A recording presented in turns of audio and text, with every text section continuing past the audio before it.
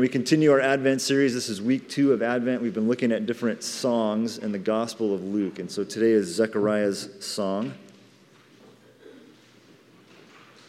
And we're going to read Luke 1, verses 67 through 79. Verse 67, "And his father Zechariah was filled with the Holy Spirit and prophesied, saying, Blessed be the Lord God of Israel, for he has visited and redeemed his people, and has raised up a horn of salvation for us in the house of his servant David, as he spoke by the mouth of his holy prophets of old, that we should be saved from our enemies and from the hand of all who hate us, to show the mercy promised to our fathers and to remember his holy covenant, the oath that he swore to our father Abraham, to grant us that we, being delivered from the hand of our enemies, might serve him without fear, in holiness and righteousness before him all our days. And you, child, will be called the prophet of the Most High, for you will go before the Lord to prepare his ways, to give knowledge of his salvation to his people and the forgiveness of their sins, because of the tender mercy of our God, whereby the sunrise shall visit us from on high to give light to those who sit in darkness and in the shadow of death, to guide our feet into the way of peace." Good morning. Before I start, can we pray for those that are missing loved ones in that Oakland fire or lost loved ones? Father, we want to lift up our city to you. Lord, many people from the Bay were attending that event, and we want to lift up their families and friends. Lord, that you would provide to them comfort at such a trying time.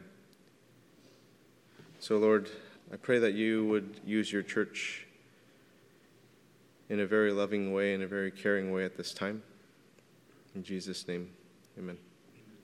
I'm actually going to be looking at Zechariah's song a little bit before we actually get into the song, just to give us a little bit more background and context. But I wanted to start out with just this idea of tourists. Whenever you go into San Francisco, do you notice the tourists? I mean, they're pretty easy to spot out, because whenever you visit, they're the ones that always think California is warm, and then they end up buying the SF fleece that you always get at either Fisherman's Wharf or Chinatown. So if you own one of those, tourist. You're not supposed to own one of those if you live here, okay? So you can always spot a tourist out in San Francisco, and they probably didn't read up or believe that San Francisco is cold in the summertime, right? They probably were like, oh, it's summertime, it's California, and then you walk around and then you see the trolley car with all these guys with the SF little fleece thing. And so, Mark Twain wrote, "The coldest winter I ever spent was a summer in San Francisco," right? But many people do read up where they're going to travel and their upcoming journey. Last week I was writing Bart, and I noticed this guy with this travel book about Italy and the Amalfi Coast, and I was just like looking over. I'm like, oh, I just wish I was you, like, and all these things, right? And whenever we spend a good amount of money on a trip, we invest some time into researching the thing about that country, or where are we going to stay? What are we going to eat? How are we going to get from place to place? What sites are we going to visit? And how much do things cost? The weather, all those types of things. And we'll invest some time reading books and websites and different things like that. When we do this so that we can get a lay of the land, so that when we get there, we don't have to buy an SF fleece. We do these things to learn about where we're going and to gain a better understanding of what we are investing into. So you can't just kind of come into Oakland and just hang out by the lake and then think, I know everything about Oakland. It's so cool. You really, let me show you something. There's so much more to learn that informs us about a city.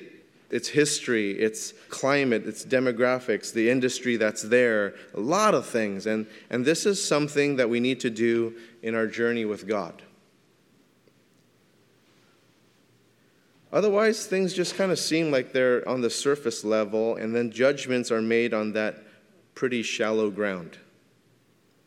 To make a decision on an entire city based on this small body of water built by humans is pretty shallow. Making judgments on Christianity without exploring it is pretty shallow.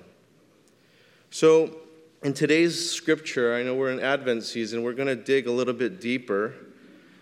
so that this Advent season doesn't seem like any other one where we're just kind of talking about these surfacey things or things that we think people already know about, and to hopefully make it more meaningful. It might just come across as a sentimental thing that Christians just celebrate every year, and I'm trying to not be that way. That hopefully we can see something a little deeper, and we can look deeper into its background, deeper into the context, deeper into the history, the culture. So that when we look at a verse like verse 69, when Zechariah said, God raised up a horn of salvation for us in the house of his servant David, and on the surface, without digging, without knowing any context, without knowing any of the Bible, it just doesn't seem all that relevant. But we'll dig into that a little bit. So today we meet Zechariah. Zechariah is the father of John the Baptist, who was very familiar with the Old Testament scriptures that are very expectant, very hopeful of a glorious, of a victorious conclusion of their earthly existence. And so we look to Luke 24 to give us a glimpse of this expectation, because I think it does this for us. And so in Luke 24, this is after the crucifixion, this is after the resurrection, and we find that Cleopas and another follower of Jesus, they are dejected from the death of Jesus, not knowing that he was resurrected, and it was him who was walking with them. And so in Luke 24, here's the expectation in verse 21 of Luke 24. But we had hoped that he was the one to redeem Israel. And with Jesus' death, this hope that they had of redemption, it was gone. But Jesus responded with this in verses 25 through 27, and he said to them, O foolish ones and slow of heart, to believe all that the prophets have spoken. Was it not necessary that the Christ should suffer these things and enter into his glory? And beginning with Moses and all the prophets, he interpreted to them in all the scriptures the things concerning himself. So in essence, Jesus was saying, you experienced Lake Merritt, and you're making a judgment about everything Oakland. And life is just simply not like that. That's not how we live. And in order to get to know someone, in order to get to know something, there has to be an approach that sees the bigger picture. And in order to know the Old Testament from Moses to the prophets, it won't be completely understood without Jesus in that picture. So you look at verses 44 through 45 in Luke 24, it says this, Then he said to them, These are my words that I spoke to you while I was with you, that everything written about me in the law of Moses and the prophets and the Psalms must be fulfilled. Then he opened their minds to understand the scriptures. If there's any takeaway that you have from this morning, any at all, this one is really important to take with you. That God opens your mind to understand the scriptures. If there's anything to take, you're all very bright people. Well, most of you. And so kidding. I'm really kidding. But there's no amount of rationalization that can come from my mouth that will convince you about the things of God. I'm not that smart. I'm not that eloquent of speech. There's no amount of sparring that we can do verbally to have me convince you of that. And thank God for that it's not dependent on me. That would be very sad. But I pray for you that God opens your minds to understand the scriptures. There's so much that has happened before Zechariah ever sang anything about this, that if we don't know this, we will miss the depth, we will miss the richness lost in the Advent season and the birth of Jesus. Jesus, who is the ultimate redemption for us, and to where much of the scriptures news about deliverance and redemption, it all points to him. Now, we won't look at everything that has happened, but let's follow a timeline of history, a history that would be agreed upon by many secular historians as well as religious historians. We start with the Israelites being slaves in Egypt. God used Moses to deliver them, and eventually they entered into the promised land. And along the way, they dishonored, they disobeyed, they disgraced God, and they continued to do so even though God brought them into the promised land.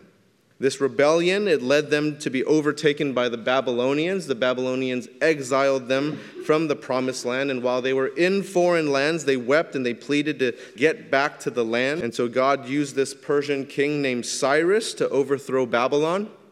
And Cyrus began to repatriate them back to the homeland, to resettle there, to repair the walls. This is what we find in the book of Nehemiah. So if you have any thoughts about looking into that or digging deeper into that, you can look into that study. And throughout all of these regime changes, the people of God were hoping, they were expecting God's kingdom to come, for a king to come and rule over those Medo-Persians who ruled over them. And the people could see God's hand at work. Hey, Nehemiah is being sent back over there, and things are being established, and we're starting to be post-exilic. After these Babylonians pulled us out, we're starting to make our way back, but not all of it was fully realized. There were still many prophecies unfulfilled, and many of the minor prophets we find in the scriptures were pointing the people to continue living for God as the time had not yet arrived for him to rule. That there will be a sunrise from on high, as Luke chapter 1, verse 78 shares with us. But then came the Greeks. The Greeks led by Alexander the Great. They toppled the Persian Empire. Empire after empire ruling over God's people. All of these dominant values and cultures and beliefs and religions, they're casting this shadow over everything that the Israelites held dear. Oppressive empire after oppressive empire ruling over God's people. And so you can imagine some of the people's faith, trust, belief in God waning because they've seen so many generations passing who have held on to these expectations that haven't been met. There were a lot of promises that didn't seem to be met. Every empire that held power over them was really different from who they were. They were always a minority group that was always thought to be really strange in what they believed in and how they practiced what they believed. But there was always this remnant who was faithful in the hope of God's kingdom coming with Messiah to deliver them. The scriptures, one of them being in Malachi, mentioned this forerunner who would come before Messiah, but they didn't know when this would happen. And so they're waiting in anticipation. And then what happens next? The Romans come in. And then the Romans overthrew the Greeks, another oppressive empire ruling over them. And so you must imagine what's going on in their head. Messiah? What are you talking about? When? I mean, we've been waiting so long for this. And so some have fallen into disbelief, while others have held on to the promises of Scripture and kept their faith. It's during the Roman Empire's rule that angels deliver this message to shepherds and a teenage girl. And we talked about Mary's song last week. Mary spoke with her cousin Elizabeth. She ventures into the Judean hillside. She hangs out there for 3 months, and they talk about babies. And they realize this time that's been in all the scriptures, it's come. All those centuries, this is it. Like, you and me, Elizabeth, we're carrying this. This is happening. And so the fulfillment of these prophecies begin. And this is what Zechariah was responding to here. They've been waiting for this moment for generations, for a very long time. Do you sense that anticipation? That everything that they've read and studied and heard about is finally coming. It's building up to this. Let's look back several verses to verse 59 in Luke chapter 1. And on the 8th day they came to circumcise the child, and they would have called him Zechariah after his father. But his mother answered, "No, he shall be called John." And they said to her, "None of your relatives is called by this name." And they made signs to his father, inquiring what he wanted him to be called. And he asked for a writing tablet and wrote, "His name is John." And they all wondered. And immediately his mouth was opened and his tongue loosed, and he spoke, blessing God. And fear came on all their neighbors, and all these things were talked about through all the hill country of Judea. And all who heard them laid them up in their hearts, saying, "What then will this child be?" For the hand of the Lord was with him. Why name their son John? Why not Zechariah Jr.? Why is it John? And the community is really, really confused at this name. You look at verse 61 again. None of your relatives is called by this name. It's really puzzling to them as to why the baby wasn't given a family name. And they aren't convinced that Zechariah is totally on board with this decision, so they start making signs at him, right? Like a Z or something, I don't know. And they just can't believe that after all this time, he's been waiting for a child for a long time. Elizabeth has been barren. And it was a miraculous thing that happened, that she was with child. And so you would think that after all this time, name him after you. Name him Junior. And so the signs didn't work, and he's like, no. Right? And so they hand him this thing, and then he writes it down for them, and they're just in wonder. And the first thing that Zechariah does is he blesses God. Zechariah went from unable to speak to speaking blessings, and this was miraculous. So, why John? Well, John's name means the Lord is gracious. That's what John means. And God wanted to get this message across very clearly, that he's gracious, that he recognizes, yes, Egypt, Babylon, Persia, Greek, Roman. I'm still here. I'm gracious. And Jesus coming to redeem, to save, it's by his grace. That God leads with grace. We're going to see in Zechariah's song that God is a God of redemption, mercy, and action. But before any of that song was spoken, there's something to be really clear about and something for us to understand, that the Lord is gracious. A reminder that even though they were living in really difficult times under Roman occupation and have had a history of living under oppression, that they have never been forgotten. And perhaps there are people here who are experiencing some very challenging, some very difficult times, and perhaps it's been generation after generation that you've been experiencing these hardships. Remember that the Lord is gracious. He's not forgotten you, and he cares for you. No one would have ever thought that anyone cared for Israel.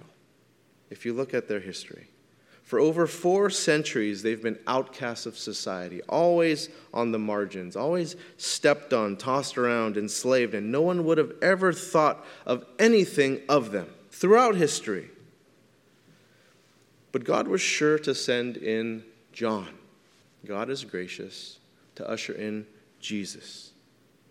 The Lord is gracious was a message God wanted to get across very clearly before he ushered in Messiah to change the world.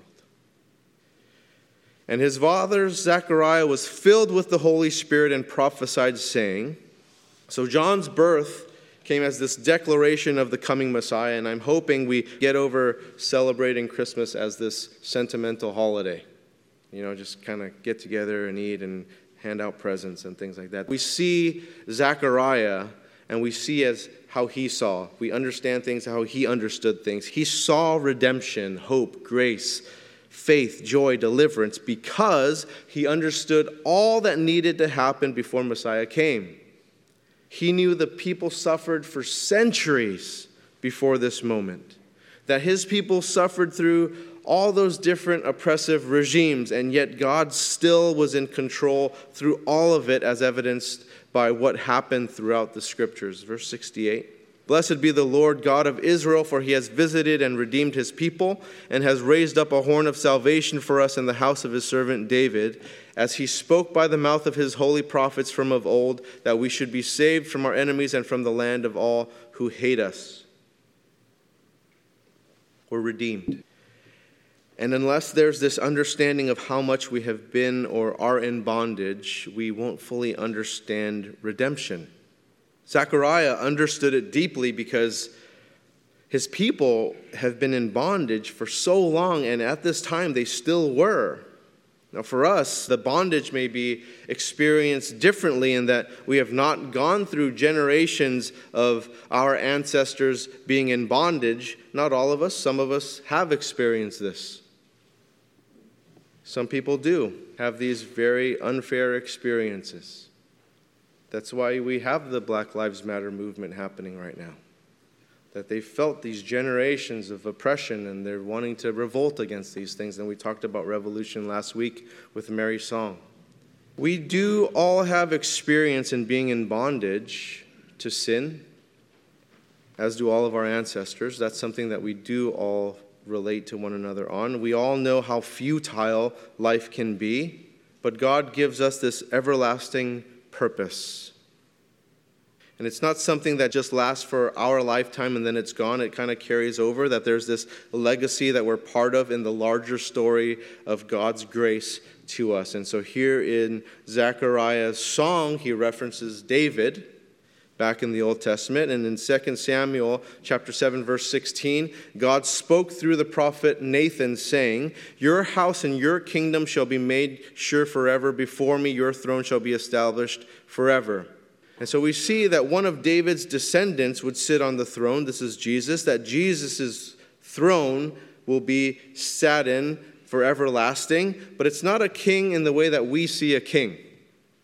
We tend to think of politics or economics, military, when we think of our kings.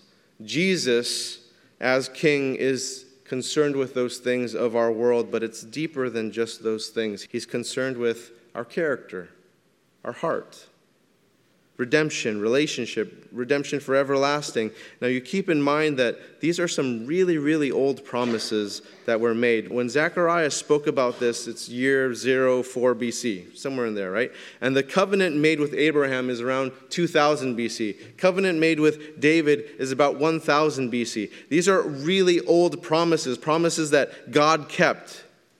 And so here we are, 2,000 years later, removed from Jesus. We have a promise as well. 1 Peter chapter 1, verse 13. "Therefore, preparing your minds for action and being sober-minded, set your hope fully on the grace that will be brought to you at the revelation of Jesus Christ." This is in regards to the second coming of Jesus. The promise to Abraham was over 2,000 years old. It was fulfilled. The promise to David was over 1,000 years old. It was fulfilled. The promise of the second coming of Jesus Christ will also be fulfilled. It just hasn't happened yet. God keeps his promises, and how exciting for Zechariah to live through these promises being fulfilled right before his eyes through his child.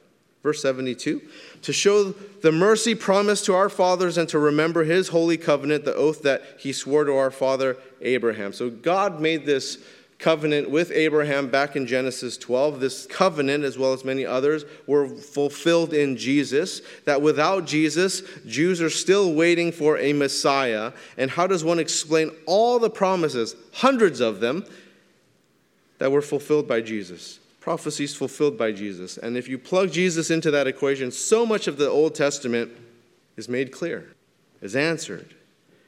And God has showed us mercy through Jesus, and he always had this plan to send Jesus to save his children. We can't understand the mercy of God without Jesus. Jesus is mercy personified. Deliverance from bondage is through him. Christmas is not simply about a baby being born. There are hundreds of thousands of babies born every day. And a baby can't provide us with mercy. Actually, you'll be begging for mercy if you have a baby, right? So it's only God incarnate. Verse 73, "To grant us that we, being delivered from the hand of our enemies, might serve him without fear in holiness and righteousness before him all our days." We've been redeemed. We've received mercy. So now what? Do something. Do something. Act on it. Serve him without fear in holiness and righteousness. We have a part in spiritual deliverance in that we share the gospel, that we disciple people in the ways of God. We also have a part in the physical, earthly deliverance. How are we addressing the suffering, the injustice of our world right now? What are the tangible things that we are doing to combat those things presently? God cares for all of us in entirety, not just the spiritual part of us, and for us to imitate him, to serve him without fear in holiness and righteousness before him all our days. Verse 76, and you, child, will be called the prophet of the Most High, for you will go before the Lord to prepare his ways, to give knowledge of salvation to his people in the forgiveness of their sins, because of the tender mercy of our God, whereby the sunrise shall visit us from on high, to give light to those who sit in darkness and in the shadow of death, to guide our feet into the way of peace. And the child grew and became strong in spirit, and he was in the wilderness until the day of his public appearance to Israel. That's John the Baptist. And so here Zechariah talks about his son, the prophet of the Most High, the forerunner to the Messiah, John the Baptist, who will give knowledge of salvation to his people. This knowledge is the forgiveness of sins. God desires to forgive sins. Why? Because that's what separates us from him. And he wants communion with you and me. And by his grace, as his divine plan of sending Jesus to us, we have the forgiveness of sins available to us. We have that communion available to us now. In the book, A Forgiving God in an Unforgiving World, Ron Lee Davis is the author. He writes the story of a Philippine priest. And the priest was a man of God who was loved by a lot of people, but he had this secret sin that he had committed back in his seminary days that was just haunting him. And so this secret sin that he committed many years ago, he just couldn't shake it, and he tried repenting of this sin, but he'd never had peace. He never experienced peace from this, and he didn't sense God's forgiveness about this sin. And so in his parish, there was this woman. This woman claimed to have visions of Jesus speaking to her. She was a very devout follower of God. She loved God really deeply, and so the priest is very skeptical about this woman and her visions and dreams and things like that. And so he wants to test this woman, and so he goes to this woman to test her ability to speak with Jesus. And so he goes to her and he told her, the next time you speak with Christ, I want you to ask him what sin your priest committed while he was in seminary. And so the woman agreed. She agreed to do this. A few days later, the priest asked, well, did Christ visit you in your dreams? And she replied, yes, he did. And did you ask him what sin I committed in seminary? And she said, yes. Well, what did he say? He said, I don't remember.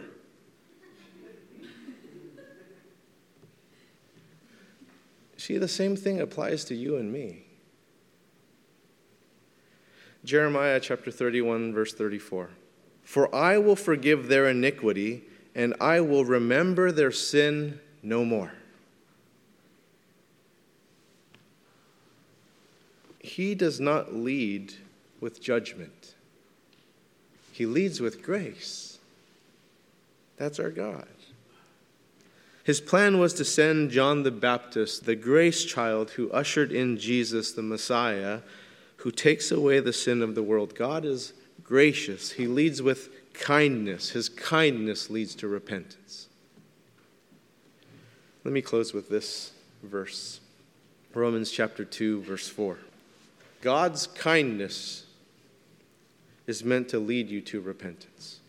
Let's pray. Father, we thank you so much for your grace. And oftentimes we have this misconception of who you are. And oftentimes we've internalized this to be truth, and we portray you to be a God of judgment. We portray you to be such a harsh God. And so, Lord, would you help us to portray you in a more accurate way? And we can see from history, Lord, that if you were indeed such a harsh and judgmental God, that we wouldn't be here. And yet, through your divine plan of sending John, sending Jesus, we can have communion with you. So, Lord, during this time, if there's any confusion as to your character, as to your grace, I pray that it would be answered. In Jesus' name, amen.